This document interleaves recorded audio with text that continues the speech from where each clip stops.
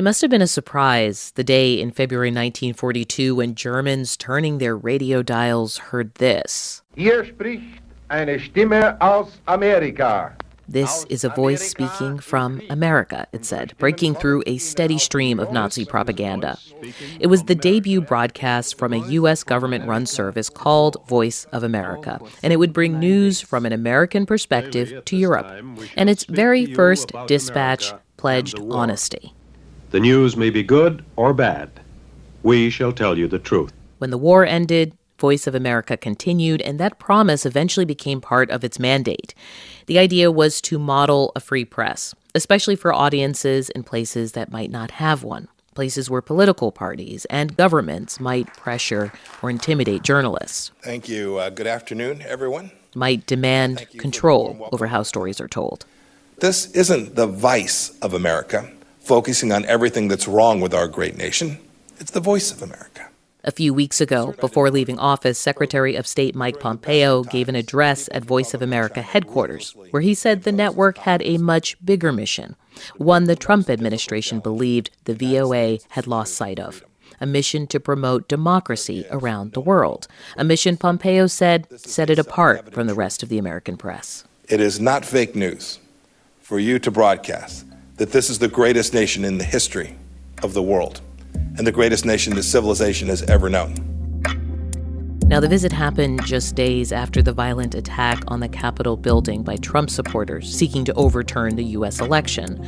And when a Voice of America reporter, Patsy Witekeswara, tried to ask Pompeo about not recognizing Biden's win back in November, Mr. Secretary, do you regret saying there will be a second Trump administration? The former U.S. Secretary of State walked away. The director of VOA at the time, Robert Riley, scolded the reporter, saying she doesn't, quote, know how to behave. Hours later, she was taken off her beat covering the White House. In a whistleblower complaint, a group of staffers attacked Pompeo's visit and the decision to broadcast it as propaganda.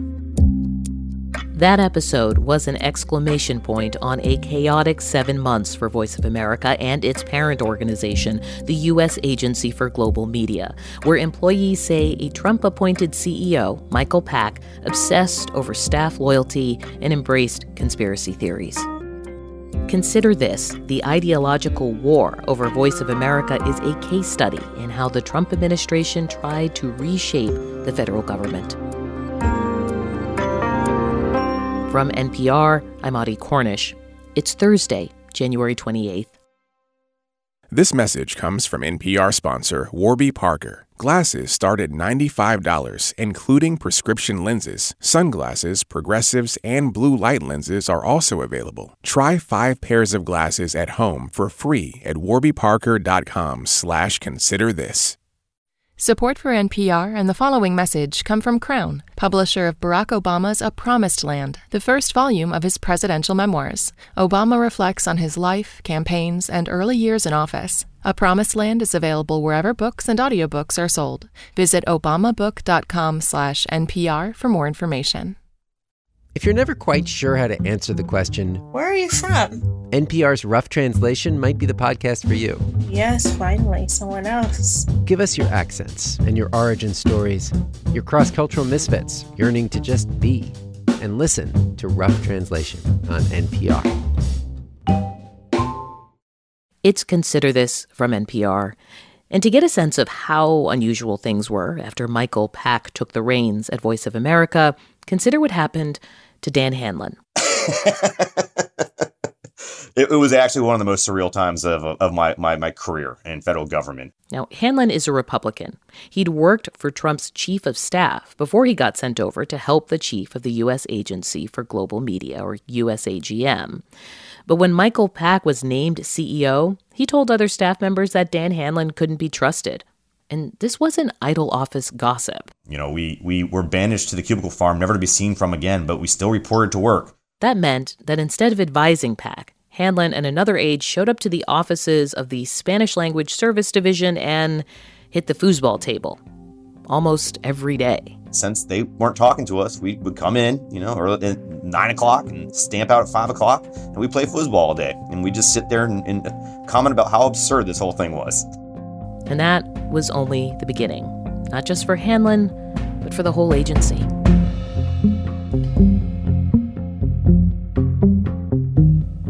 David Folkenflik, who's NPR's media correspondent, has been doing a lot of reporting on this throughout Pac's 7 months on the job. He's put together a picture of sort of what happened under his tenure. Hey there, David. Hey, Audie. And before we start, we should, of course, say that NPR's current CEO, John Lansing, he was also once the head of the U.S. Agency for Global Media. So because of that, no senior news executive or corporate executive at NPR has actually reviewed this podcast before it was published. And to be fair, Audie, that's been true for all of our coverage on the subject throughout. And what we're going to talk about is not just Voice of America, but what this tells us about the Trump approach to government, right? Yeah, I think it actually, over time, it just became clear to me this offered an incredible case study in what Trumpism looks like, both in terms of Trump's conception of the media and the point of the media, and in terms of what it means to implement a Trump vision based on loyalty, based on bending not just reporting, but independent thought to the will of the person at the top of the structure, and what it means to just sort of have a scythe going through the corridors of a real federal agency, winnowing out people who put up strong objections or even were seen to possibly cut against the intent of the person at the top. So as you said, it starts with the top, and so we're going to start with Michael Pac's appointment, that the role is officially CEO of the U.S. Agency for Global Media. It requires a Senate confirmation. If confirmed, Mr. Pac will oversee the Voice of America, Radio Free Europe, Radio Liberty. And there were concerns off the bat, right? Democrats like Bob Menendez of New Jersey. How can we expect someone who has publicly embraced his role as a conservative documentarian to steward an agency that is charged with supporting independent, politically unmotivated press? How did Michael Pac counter that? I mean, what did he say his plans were for the agency? Well, so it's interesting, right? This guy was first nominated back in 2018 and went pretty much nowhere. There were some hearings. Today, the committee will hold a nominations hearing for 4 very important positions. And Pac had really talked about the importance of both its reporting being straight ahead and also the importance of shielding it from political influence. Without that trust, I think the agency is completely undermined. So I think that's a bedrock principle. It kind of went nowhere, though. Senators like Menendez and others focused on his past as a conservative documentary maker. He had never really led an institution like this. There were some questions raised about whether or not he was abusing his family's not-for-profit to kind of funnel money from donors into his for-profit documentary unit. There were a lot of questions that came out, and not simply from Democrats. It went nowhere until President Trump, at the beginning of April, breathed new life into it. And he did it by launching a rhetorical assault against the Voice of America. What things they say are disgusting toward our country. And Michael Pac would get in. He'd do a great job, but he's been waiting now for 2 years. But you had Michael Pac saying, look, I believe in an independent press, really kind of talking up that aspect of things. And then after he's confirmed, the tone changes, right? I mean, it sounds a lot more like the kinds of things that President Trump was saying. It was as pure an embodiment of, singing off the Trump hymnal as you'll find in government. There was a consistent notion articulated by Michael Pac as he came into office that there was, in a sense, a deep state afoot at USAGM, that there was fake news. He used that actual phrase about the journalists on his own payroll. It's the swamp, it's corruption, it's bias. He kept popping up on places like the Trump-friendly Federalist. And it's up to me to sort of to fix them all. I mean, this agency is rife with these problems. He gave interviews to and wrote op-eds for a number of consistently conservative outfits because he was speaking not to the swath of the American people who are funding this and might support this mission, but in fact speaking to the core Trump voter. When you hear what happened, as we heard, to Dan Hanlon, that Republican advisor to the CEO who ended up at a foosball table every day, it's more than rhetoric. It sounds like Michael Pac actually took a lot of action in the agency. Yeah, I think that there was, there were a lot of headlines just paying attention to how much scandal there was. But it seemed to me that the human toll was obscured. You had a guy who had been a Trump figure, Dan Hanlon, during the Trump transition, he was seen as not loyal. What would that mean for everyone else? Well, what it meant was, they were throwing people out the sides of the windows. 6 of his top agency executives, he tries to fire them, finds he can't do it that quickly. And so then he suspends them, says they've done all these things wrong, and then he pays millions of dollars to a private law firm to investigate them, to try to find substantiation for the claims he's already made. And he did something else. PAC refused to extend any visas for any of their foreign staffers.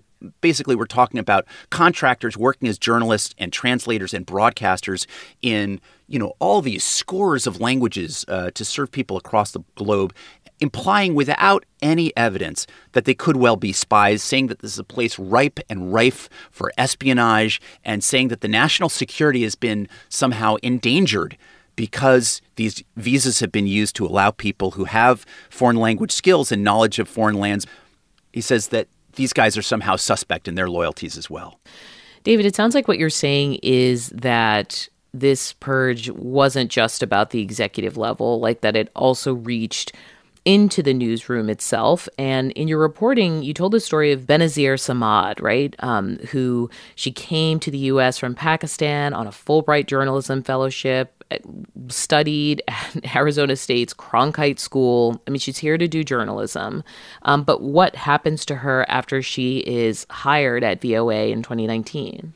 Well, she does fine until 2020. And then there's this Urdu language service segment. And it involves Joe Biden's outreach in summer 2020 to Muslim voters. It's based on an Associated Press story. And PAC determines in his mind this is clearly an effort at essentially doing campaigning for Joe Biden. And folks inside VOA tell me this is nuts. VOA takes great pains, the Urdu service takes great pains to make sure that its broadcasts aren't aimed at the United States. They actually try to block promotions of it from reaching Americans through like Facebook and Google. There are only 15,000 Michiganders who even speak Urdu over the age of 5. They think the whole idea of this is both counter to everything they try to do and insane. But Samad has her contract ultimately severed. So do 3 of her colleagues. We were fired because they thought it was, it was like biased towards Trump. It sends a message that essentially, if you do stuff about Biden and Trump, you're going to be watched like a hawk. It has threatened to turn my entire life upside down permanently through not a fault of my own. How did Michael PAC defend this record? PAC went out and argued that essentially there was a kind of deep state at work, that journalists are so liberal they may not even see the degree to which they're prejudiced against the president, and he was the one to, straighten out the scales. We've watched President Joe Biden try and undo some aspects of the Trump administration's work, but we also know it's pretty common in the federal government for some people and policies to kind of outlast the presidents that put them in place. What does that mean for VOA or Michael PAC's legacy?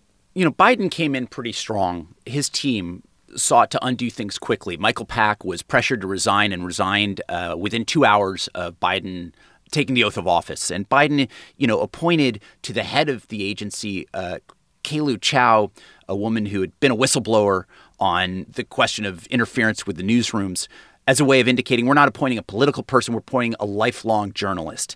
That said, trust and credibility are slowly and painstakingly built and easily broken down. There's no question but that PAC's actions will be used by some of America's strategic adversaries to try to discredit in Russia, by China, by other countries that take issue with the kinds of coverage that, Radio Free Europe and Voice America and other networks provide, and say these are propaganda outlets that really can be bent to the will of the president. And that's going to be tough to rebuild. And similarly, there have been a lot of foreign journalists who have taken great risks themselves and who have essentially made themselves pariahs with some of the anti-American regimes in their homelands. Their ability to trust these networks may be severely eroded because they can say, look, it's all well and good if Biden's appointees are respectful now, but what about the next person who comes in? And so I think there are some elements of PAC's legacy which will outlast him in office that are going to have to take some time to be remedied. David Folkenflik, he's NPR's media correspondent, and you can find his most recent reporting on the VOA in our show notes.